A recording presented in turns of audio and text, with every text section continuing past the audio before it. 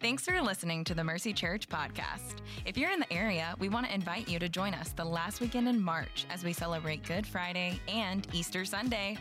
Good Friday services will be at 6 p.m. on Friday evening, and then on Sunday morning, we invite you to join us for a time of worship, a message, and baptisms. Bring your friends, your family, and if you feel so led, invite your coworker, cashier, or barista to join you. Services will be held at regular service times at all campuses. To learn more, visit mercycharlotte.com/events. Again, that's mercycharlotte.com/events.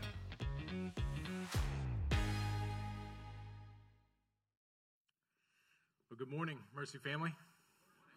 Hey, I want to say Happy Veterans Day to you. I know from my own experience with my grandfather serving as a veteran, or now he was a veteran, and several others that I've known. I just know it's one of those things where if you have a family member who is in the armed forces in the service, man, it is a huge weight for the whole family, a huge sacrifice. So one day out of the year is certainly not enough to honor you, but we definitely say thank you this morning for your service.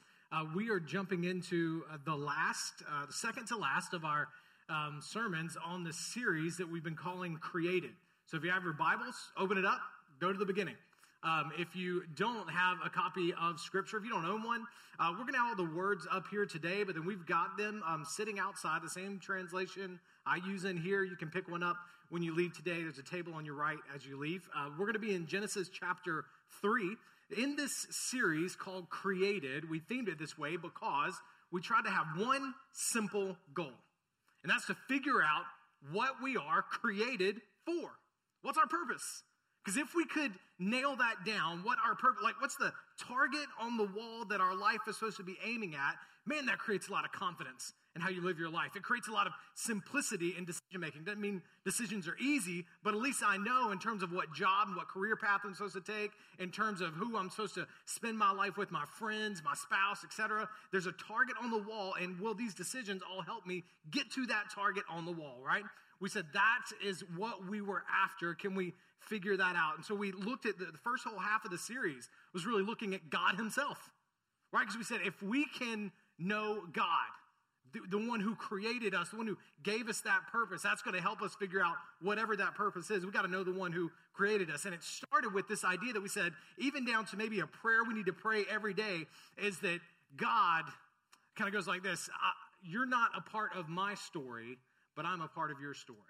All right, that was all of Genesis chapter 1, and what we looked at for those first 2 weeks is that God is the hero, God's the protagonist, God's the one who's the center of the story, and I am just merely a character in his story. He's not a character in my story. And that was our big first setting with that. But then we saw that God created us. He chose to create us, and we saw this, we looked at this really for 3 weeks, in his image. So mankind is uniquely created in the image of God, which means that's where we found our purpose. And for 3 weeks, we've been looking at that target on the wall. Really 5 weeks looking at that target on the wall of being created in his image, which means we are to be visible, tactile representations and expressions of the character of God to the world around us. So that's where we started to find our purpose. Our purpose is first to enjoy the relationship with God the Father who created us, and then to display his character to the world around us. The Westminster Catechism sums that up really quickly and just says, what's the chief end of man? To glorify God, to glorify him in the world around him, and enjoy him forever. To enjoy him. And so that's what we started looking at. We started looking at how men and women, Pastor Scott did an awesome job last week in talking about women. We looked at both of them, how they are created differently, but in a complementary way to display the glory of God. So as we work together, right, seeking to display the glory of God, we see more of how good God is when we work together. We are cooperating reflections of the image of God. And so we see that really good in marriage, and we see that really good on display in the church family. Which is why the more we are a part of the church family, the more we should be seeing the image of God as it's expressed uniquely in each one of us. And that's what makes the church family so unique among any other group in the world. Right? And so if everything were working well, what we've seen for 5 weeks, now coming to these last 2 weeks, if everything were working well, We have this incredible relationship with a God who's at the center of the story, but has chosen to be our Father who loves us, and we experience that love. Then we experience that love tangibly through the interaction of other saints with one another. So I see a whole lot of God in you. You're created differently than me, right? And the more people, the more believers that I interact with, the more I see the love of God. And then I'm able to display the love of God to you. And then all together, we start displaying that love of God to the world that desperately needs it. And that's what we've been looking at. That's the way it should be. Today is about why it's not that way. Right? That's the way it should be. There should be nothing but this peaceful coexistence with God and mankind where we enjoy one another and we experience the love of God. But what do we have instead? We have rage and anger that leads to mass shootings inside of schools. We have human trafficking, genocide, wildfires that rage out of control. That's all in the last 7 days. The world is not the way it should be. There was a British historian who was living right immediately following, was living during the time of World War II. His name was Lord David Cecil. He's a historian, philosopher, and he's kind of right there looking at and trying to figure out how he talks about the Holocaust. Right now, he's seen it, and now here he is trying to talk about it shortly in the aftermath of World War II. And he said the philosophy of progress, which is the idea that every generation is getting better than the one before it, right? So we are a better version of humanity than the one before it. We're growing, we're progressing. He said the philosophy of progress has led us to believe, falsely, that the savage and the primitive, that they are behind us, right? We're not like that anymore. And he said, and this is just so telling, and I think an incredible insight into humanity. You see it up here. It turns out it was within us. The savage, the primitive. You see what Lord David Cecil figured out, what many have said since, and listen, this guy's was not a believer, not a Christian saying this. Many believe he was actually an atheist, and several others have said this. Look, what haunted him is not that he realized it's not that there's evil out there. It's that there's evil in here. And the only way we will ever make sense of the world around us is when we realize and we start to come to grips with how we deal with the evil in here. That's what our chapter today is all about. That's what we're going after with Genesis chapter 3. So if you opened up there, Genesis chapter 3. Listen, what you're going to see is why you and I do evil things, why evil things happen, why the world is so messed up. And the one word at the center of our answer to that question, the one word is sin. You see, sin is the evil within us carried out at a personal and group level. So as we look at the first sin today, I want to show you how sin works, and I want to show you what God did about it. Genesis 3, listen, it is up there as one of the most important chapters in the Bible. I've told you, all good theology finds its starting place in Genesis 1 through 3, right? And this one is just a very important chapter. Because if you're created by God, created to flourish in relationship with God, created to flourish in relationship with one another and with the world around you, and you don't, why? Why doesn't that come easier? Why do bad things happen? And why do we do bad things? And why do we think even worse things? I don't think I need to spend a lot of time telling you how you do actually think bad things, right? But that's going to be a big part of our day. Let me explain. Here's why this is so important. Your awareness of your sin and your awareness of your inability to do anything about it, that's what creates desperation for God in your life. You catch that? Your awareness of your sin, and we're going to talk about that for a little while today, and your awareness of your inability to fix it. We're going to talk about that today. Because those two things together is what's going to create desperation for God. And in your desperation for him, it'll allow room for him to really go to work on you. And that's when you start to see fruit. I'll explain it this way. Yesterday, my neighbor comes up to me. We bought a house last year. We're in a little subdivision. Neighbor comes across the street and said, "Hey, man, have you winterized your irrigation system yet?" I said, well, I know the word system in that sentence you just said. What? No, what? And he said, yeah, man. And then he starts to explain it. He said, well, here's the deal. The temperature's going to get colder tonight, and they're going to get colder for the next little bit. And you have these sprinklers in your front yard, and they're connected to some pipes under the ground. And if you don't get all that water out from the pipes, what's going to happen is the water is going to freeze in there over the winter. Those pipes are going to bust, and it's going to create all kinds of destruction. And I went, all of a sudden I was very aware, right? I had awareness of a problem. And then and he said, yeah, man, you can just do it back there under the water box. You open that up and you look at the pipes and you just use the thing. And I was like, I was also aware of my complete inability to do anything to solve the problem, right? Fully aware I had a problem, fully aware I have no idea where to start, how to fix it. And so I became desperate for Kevin's help. I was like, great, man. Will you come show me by doing it all? And I'll watch, right? Because even if I start, it was not going to be good, right? But listen, this is how a lot of us, I started to think about it as I was driving around yesterday. It's how a lot of people kind of think about God and think about their sin.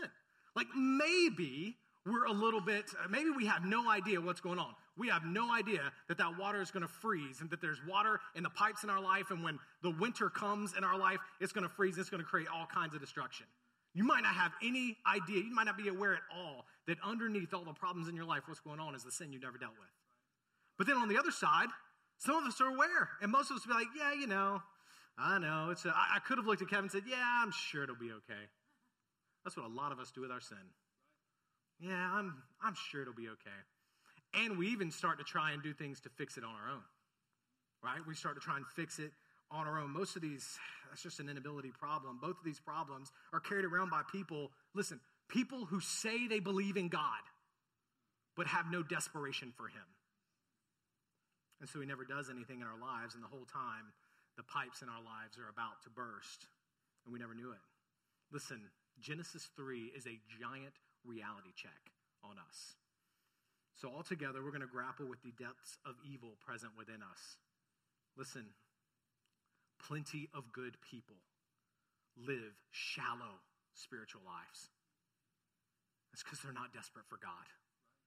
Desperate people are the ones who experience the deep mercies that God has to offer us. It's the desperate people who find those deep mercies, and it's the desperate people who then start to live with great purpose in their lives. Here's our big idea. I've said it a couple times, but I always want you to have one thing you kind of walk out of here with, knowing you can kind of put this thing into practice and everything else. My awareness of my sin and my awareness of my inability to fix it. That's what's going to create desperation for a Savior. Today's story is where God's going to show us, our ancestors, the first two people, is going to show us the full scope of their sin. And then he's going to do something remarkable. But listen, here's how the day is going to be divided up. We're going to spend time talking about awareness, being aware of the depths of our sin, of the evil within us. And then we're going to look at how unable we are to do anything actually about it. And then I'm going to show you that in that space where we finally, my Lord willing, it's a weird, maybe it's just a hard prayer, but as your pastor, I know is the right prayer to pray. Is that my prayer today is to convince you that you're not a good person, which I'm sorry, but that's my prayer. Because until you get that, Jesus is useless to you. Jesus is not around to just make you a little bit better. Oh, see, I'm getting ahead of myself. Let's go into the Bible. All right, listen, you're not a good person, but I also want to convince you at the same time, right when you grab hold of that, you have a really good God who loves you so much. All right, here we go. Let's start in on how sin works. This is Genesis chapter 3. This is the awareness part, verse 1.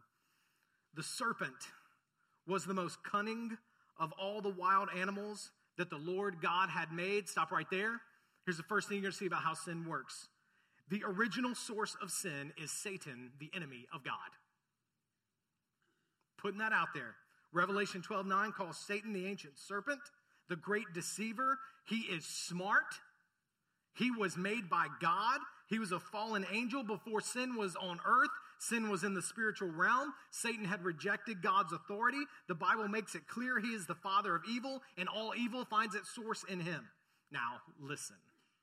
If you are a skeptic, you're here with a friend today, I want to say that I get it right here. By this point in this sermon, your guard might be up. I've said sin and Satan a good bit. Here's what I'm trying to do. I'm trying to be honest with you and show you God's word and give you the most clear picture of the Christian message that I can. And why I think it's actually, listen to me, I think it's actually the most thoughtful explanation for why the world is the way it is. Because we all have to answer, why is there evil in the world? Or we can ignore it, and your ignoring it is actually an answer as well. Yes, our belief includes supernaturally evil forces at work in the world led by Satan himself. Here it keeps going in verse 1. He said to the woman, did God really say you can't eat from any tree in the garden? I want you to catch this here. Satan didn't just come and go, bam, strike the woman, bite her, dead. He didn't do that, did he? That seems like the obvious attack to me. No, the serpent was smarter than that and knew that the greatest destruction he could cause would be to create a rift, a conflict between the woman and her God. Between God and his people. And to do that, the first step, he needs them to question God's authority. That's the next thing I want you to see what sin does. Sin doubts God's word. This is the question you have to understand is at the heart of your sin. That question, has God really said? Has God really said don't sleep together outside of marriage? That seems silly. That seems old-fashioned. Has God really said there's only one way to heaven? That seems intolerant. Has God really said that our money is his money? That seems ridiculous. Has God really said turn the other cheek? Has he really said love those who persecute me?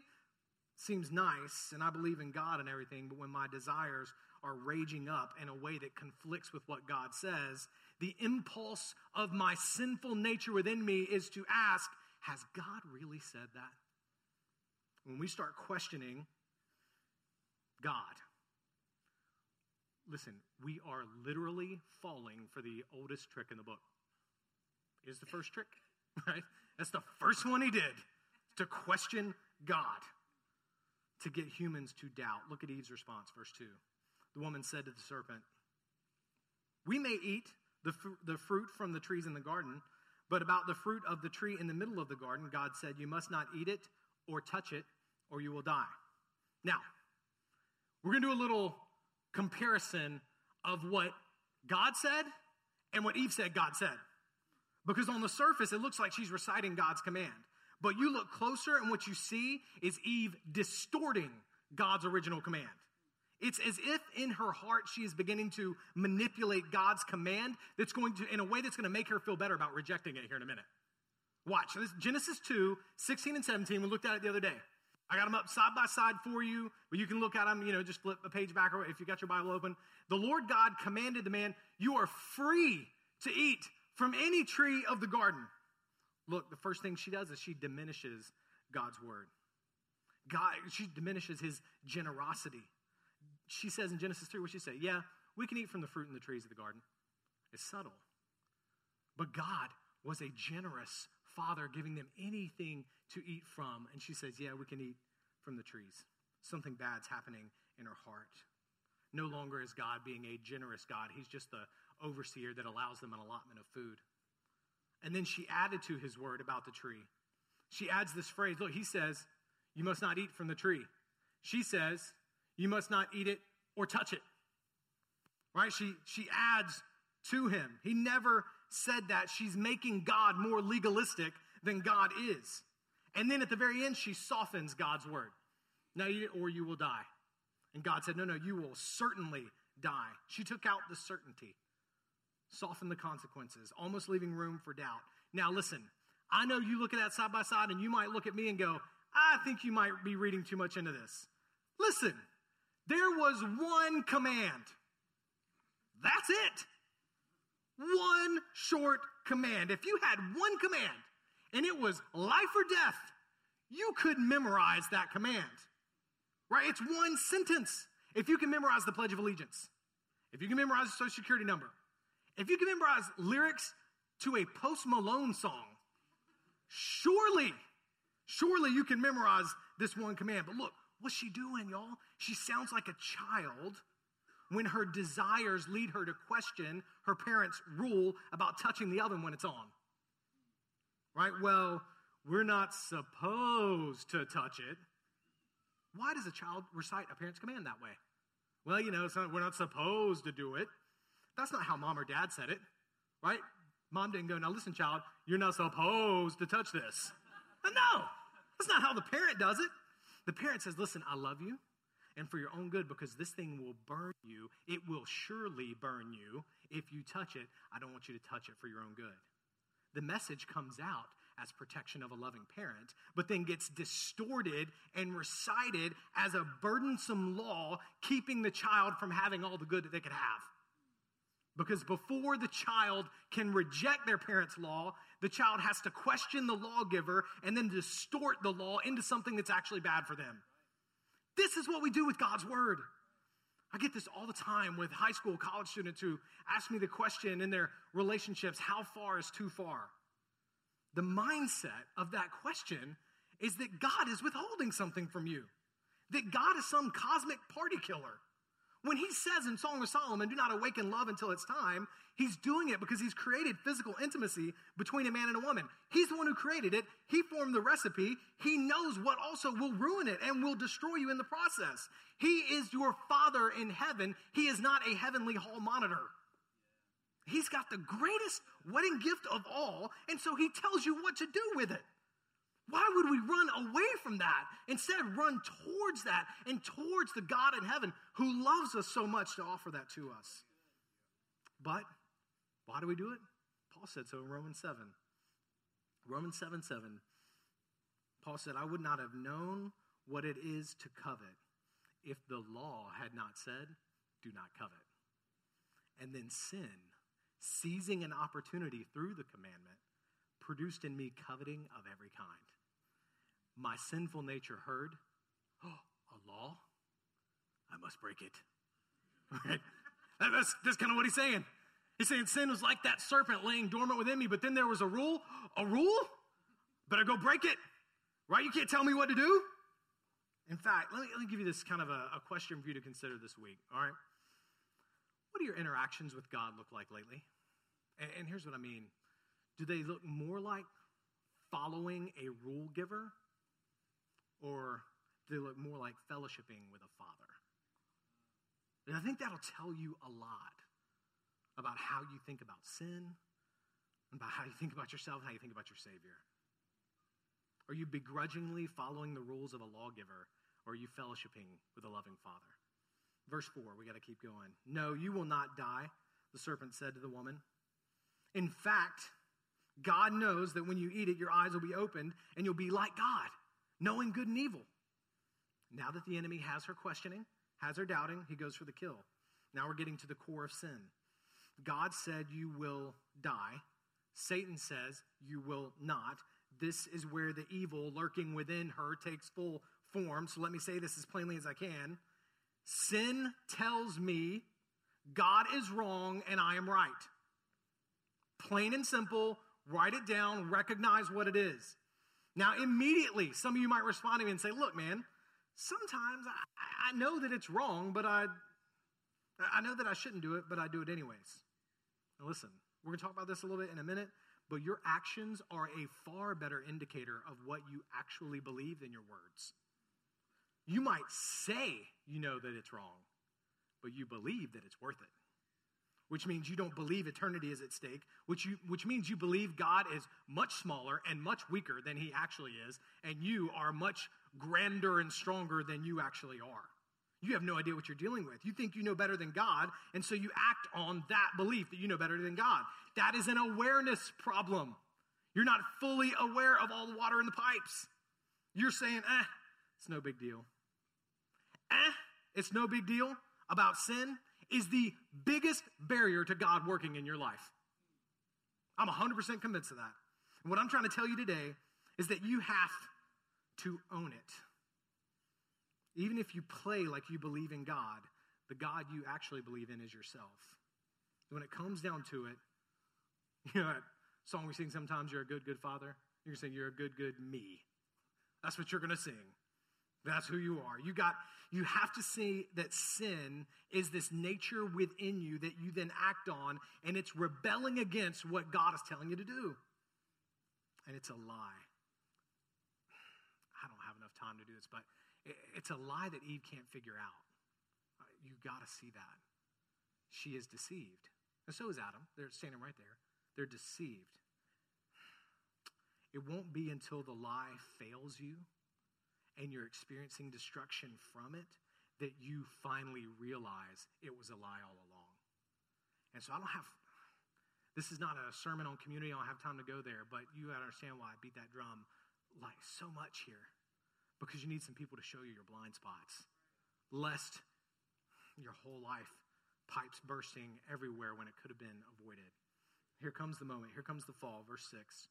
The woman saw that the tree was good for food and delightful to look at, that it was desirable for obtaining wisdom. So she took some of its fruit and ate it, gave some to her husband who was with her. He ate it. Here we are. Man and woman have decided God is wrong. They are right. They act. And in that simplicity, we find our definition of sin. All right, this is, we've been building to this, so now let me give you definition of sin. Sin, it's a simple form, we see it right here. It is willfully disobeying God. That's what it is. Willfully disobeying God. It's not complicated, it's choosing your way over God's way.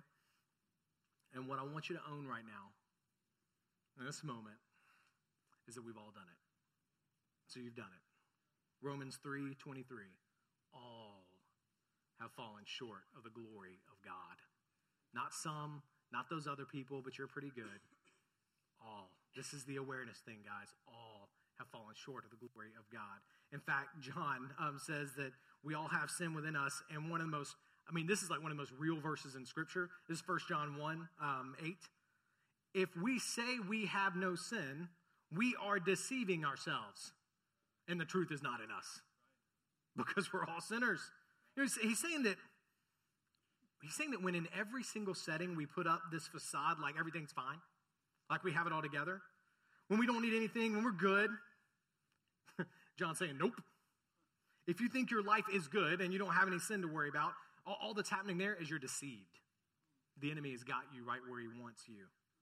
That's all that's going on, which is why, listen, whenever Courtney and I have the great privilege to do so much premarital mentoring and counseling with couples as they're getting married. Several of you guys have had the great privilege to do that, did in our former church as well. But we kind of realized that when a couple sits down and for months and months they just keep smiling at us and telling us everything's great, this is during engagement. Everything's great, everything's going well. We know those are the people with some real issues, right? Because they're just being deceived. It's the people that sit on our couch and go, listen, we got a lot of issues, a lot of problems. Like, okay, you're ready for God to work. We see it every single time. Every single time. Let me show you what happens next. Verse 7. The eyes of both of them, I'm going to read you through verse 13. The eyes of both of them were opened, and they knew they were naked. So they sewed fig leaves together and made coverings for themselves. First sin followed by the first cover-up. Verse 8. Then the man and his wife, that's an original. Then the man and his wife heard the sound of the Lord God walking in the garden at the time of the evening breeze. And hid. They hid from the Lord among the trees in the garden. So the Lord called out to the man and said to him, where are you? And the man said, I heard you in the garden and I was afraid because I was naked, so I hid. Then he asked, who told you that you were naked? Did you eat from the tree that I commanded you not to eat from? And the man replied, and we've looked at this for a couple of weeks, the woman you gave me to be with me, she gave me some fruit from the tree, and I ate. Oh, dude. So then, verse 13, the Lord God asked the woman, what is this you have done? And the woman, lockstep, right with her man. Now the serpent deceived me, and I ate. Here's the last thing I want you to see about how sin works. Sin hides and blame shifts. When you start to realize what's happened, what's at stake, it hides and it blame shifts. When someone comes to me and says, look, man, it's not me, as it starts to make excuses, it's just the people that I run with, it's just the people that I'm around. The Bible says, no, it's not. You are the problem, right? When a teenager says, yeah, it's just, I'm hanging out with the wrong crowd. No, you are the wrong crowd. That's why you hang out with those people. The problem is you. Sin creates this force field of denial around us. We refuse to own our sin, and we blame everybody. Like I said before, Adam blamed literally everyone else on earth at the time, right? And we still do the same thing today. We will never understand Jesus until we own our sin. And now that you've seen how it works, the awareness of this sin and how it works, I want to show you the consequences of sin. And in that, show you your inability to be able to fix it. What you're going to see is God saying that this one sin, Adam and Eve eating this fruit, brought with it total corruption of the whole world that he's created. Verse 15, I'm going to go there. God curses the serpent, and he says, I'm going to put hostility between you and the woman, and between your offspring and her offspring. He will strike your head, and you will strike his heel.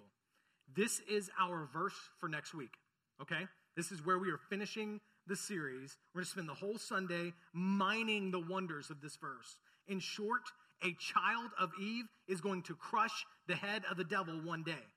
He will be wounded in that battle. This right here is the first ever whisper of salvation that Jesus is going to bring.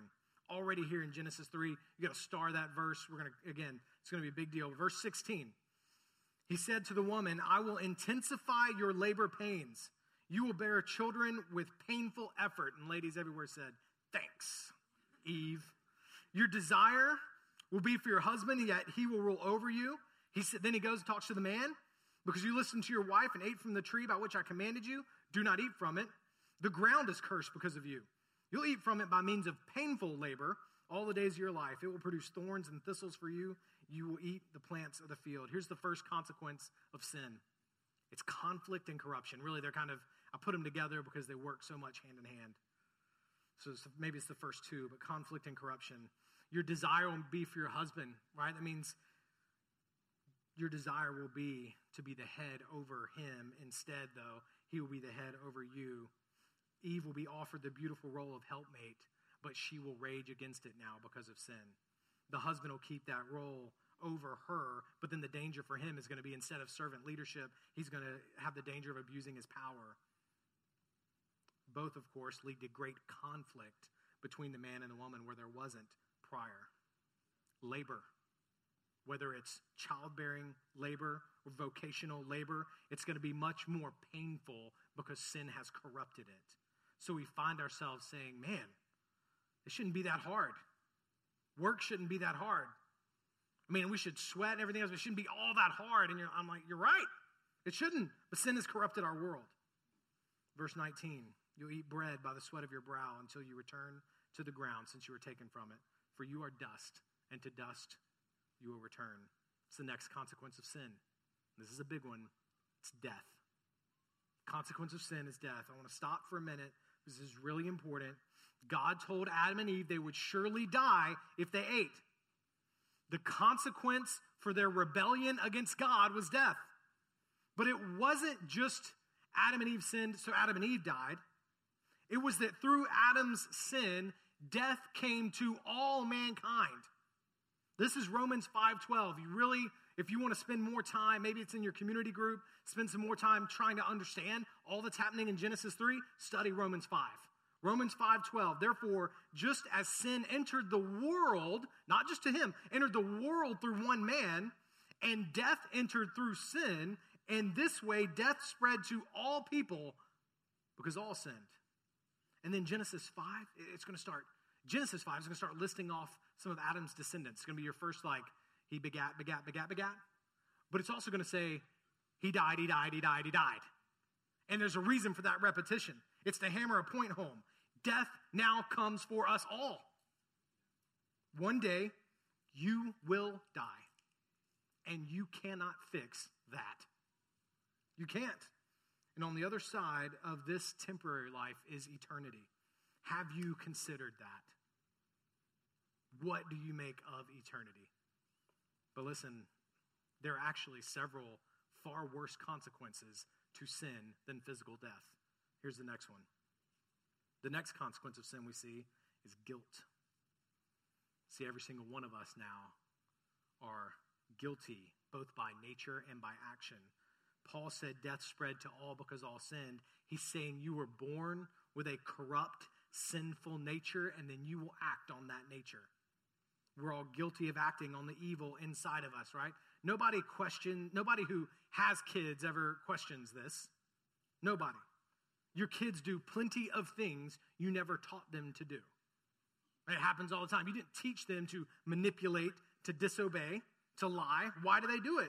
Because that is what's inside of their sweet little precious hearts. It is.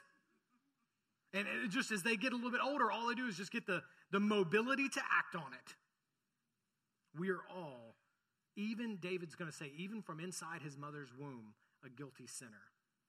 And as we grow, we try to do good things. But because of our corrupt nature, even our good things are stained by it. This is Isaiah 64. All of us have become like something unclean. And all our righteous acts, all the good that we try to do, it's like a polluted garment. And I can't even fully get into what that means there. It's graphic. You can't justify your sin. You can't do enough good things to fix your sin. And this is what we do. We try to fix it on our own, right? We become aware of how sinful we are, so we try to do a lot of good things to fix it, to justify ourselves as good people worthy of God's acceptance on our own. But we can't do it because even your attempts at justification are sinful. The way Jerry Bridges said it, said, even our tears of repentance need to be washed in the blood of the Lamb. And the guilty verdict on us means we must pay the price for our sin that Adam and Eve paid. Death. The wages of sin is death. And it's not just physical death. Listen, here's the next consequence of sin. The next consequence of sin is separation from God, both in this life and in the one to come. In this life and in eternity. Verses 22 to 24 of Genesis 3, you keep reading. God drove them out of the garden.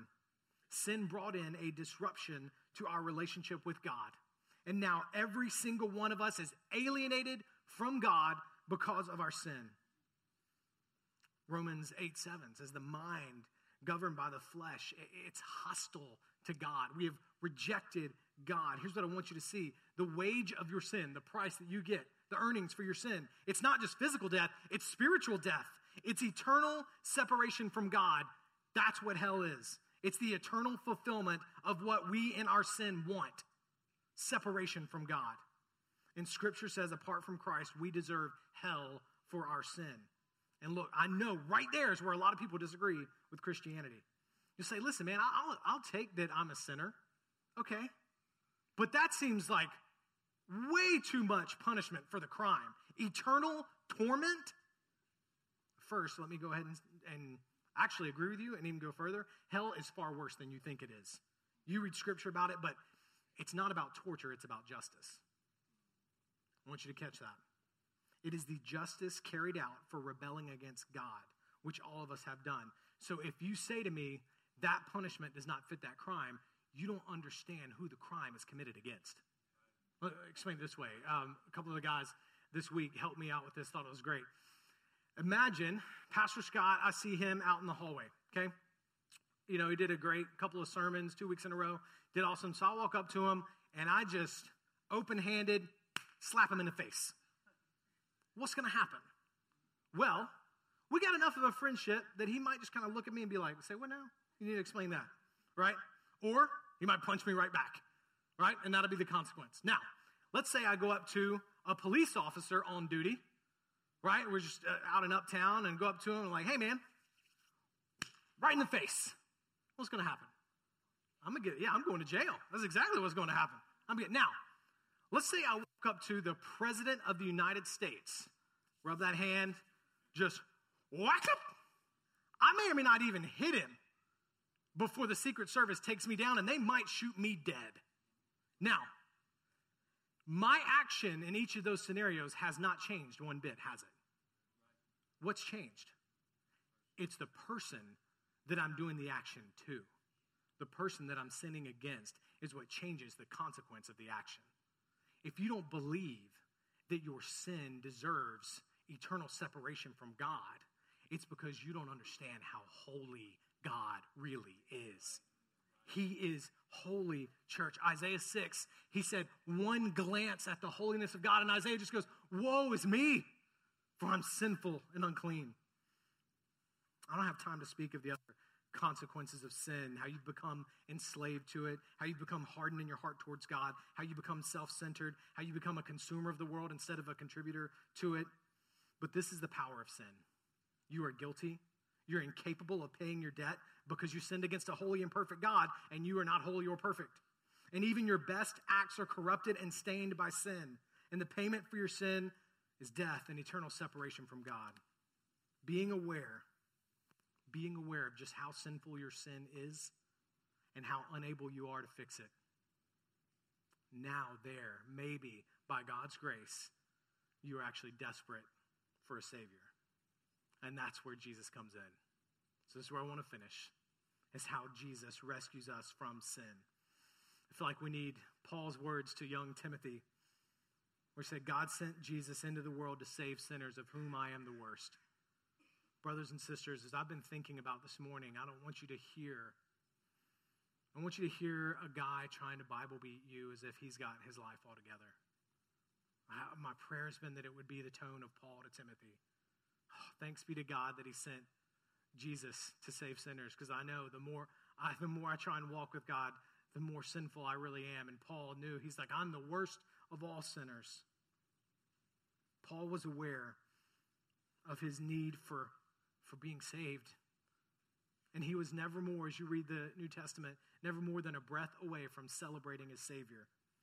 Desperate people are the ones who find the deep mercies of God. The problem is our sin, right? Listen, if death is the penalty for our sins, then payment for sin will mean deliverance from death. This is the hope of the gospel. See, Jesus, who was sinless, which means he didn't have to die for his sins, willingly went up on the cross, and he died, he says, to pay for your sins and mine. Just like we all received sinful nature from Adam, I didn't finish Romans 5 for you. Romans 5:18 and 19 says we all receive deliverance. Verse 19, just as through one man's disobedience many were made sinners, through one man's obedience many will be made righteous. Theologians call this substitutionary atonement. We say it around here, Jesus in my place. We don't deserve it. We can't pay him back for it. Romans 6:23, the wages of sin is death, but the gift of God to you, because you could never pay for it. You could never do enough to earn it. So God, because he loves you, he's the Father in heaven. We've said it for the whole series. The Father in heaven that loves his creation and sees his children running away but doesn't want them to run away, says he gives you his only son. Gives that son, puts him on the cross and kills him to pay for your sin and mine so that we can be reconciled to him. We are separated from God because of our sin, but through his death and resurrection, Christ reconciles us back to him. We were dead in our sin, but we're made alive with Christ through his resurrection. Y'all, our outlook was terrible. That's what most of the sermon was telling you. Most of Genesis 3 is telling you is our outlook is terrible, but Jesus rescued us. That's why we are so insistent on preaching the gospel every week here. It's our only hope. It is our victory song. We really do believe grace is amazing. Right? Amazing grace, how sweet the sound that saved who? A good person like me? Someone who deserved it like me? No, a wretch. Saved a wretch like me. Listen, let me say it this way. The gospel declares victory of the Lord Jesus over death by deposing death of its power, of that evil that lurks within us through the cross. And then it robbed death of its prize, that's us, through the resurrection. The gospel says you are more sinful. You are more sinful than you ever thought you were. And maybe that's what you're seeing with the rest of us who have known the gospel for a little while. That's what we know. The longer I'm a Christian, what I keep learning is how much of a sinner I really am. You are more sinful than you ever thought. And you are more unable to fix it than you ever realized. But at the exact same time, the gospel says you are more loved than you ever dared hope for. That's the love of God raining down on you through Christ. And he offers you that love again, afresh, in full today. I've been praying expectantly for this morning, hoping and begging the Lord to stir your heart, not to hear condemnation. Jesus did not come in the world to bring condemnation. He came to bring salvation. When you are aware of your sin, then Christ comes in, and then in desperation, in desperate need of a Savior, Christ comes in and he saves you, and he offers it as a gift. Let me lead you in a brief time of prayer. I want to give you a chance to respond to that. Here's how I want you to pray. The gospel is for sinners, and we are all sinners. Some of you have believed this gospel, and you have received the salvation that Christ offers you. If that's you this morning, and you identify yourself as a Christian, I want you, this is going to be kind of a time of confession for everyone. I want your confession. I want you to confess, Christian, where you have run away from God. You know the salvation you've experienced, that salvation from your sin, the beauty of it, the sweetness of it, the amazing grace God has offered you. You need to turn back into that and lean back into that and confess your sin again to him. And remember that he is faithful and just to forgive you of all unrighteousness. Lean back into those loving arms of the Father one more time this morning. And if you are not a Christian, I'm telling you, I've been praying for you all week. I don't know your name, but I've been praying for you all week. That maybe God this morning has made you aware that you are a sinner like the rest of us, but you have never received the gift of salvation that God offers you. My burden for you has been that you would see the consequence of your sin, that it would horrify you, and then you would hear the grace of God offered you in Christ and run to him. Romans 10:9, if you confess, if you believe in your heart that Jesus is Lord, that he is the one who died for your sin, and it says if you believe in your heart that Jesus is Lord, and you confess with your mouth that he rose from the dead, you'll be saved. Do you believe that he died for you, for your sin, and that by believing it, Scripture says, you can have life in his name? Eternal life is what he offers you. Life abundantly now on this side of eternity, and then life in relationship with the Father in heaven forevermore. He offers that to you today. Do not delay this decision. Do not put it off. He brought you here this morning for this message from his word. He speaks through his word, and I'm praying right now, would you receive that salvation? Yes, God. This is all you have to pray. God, I believe that I'm a sinner. I believe Jesus died for me, for my sin. I believe he got out of the grave. I am believing today. Thank you, God, for saving me. I don't deserve it, but I worship you. God,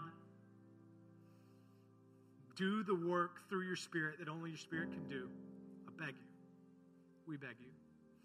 And we collectively, as we're going to sing about in a minute,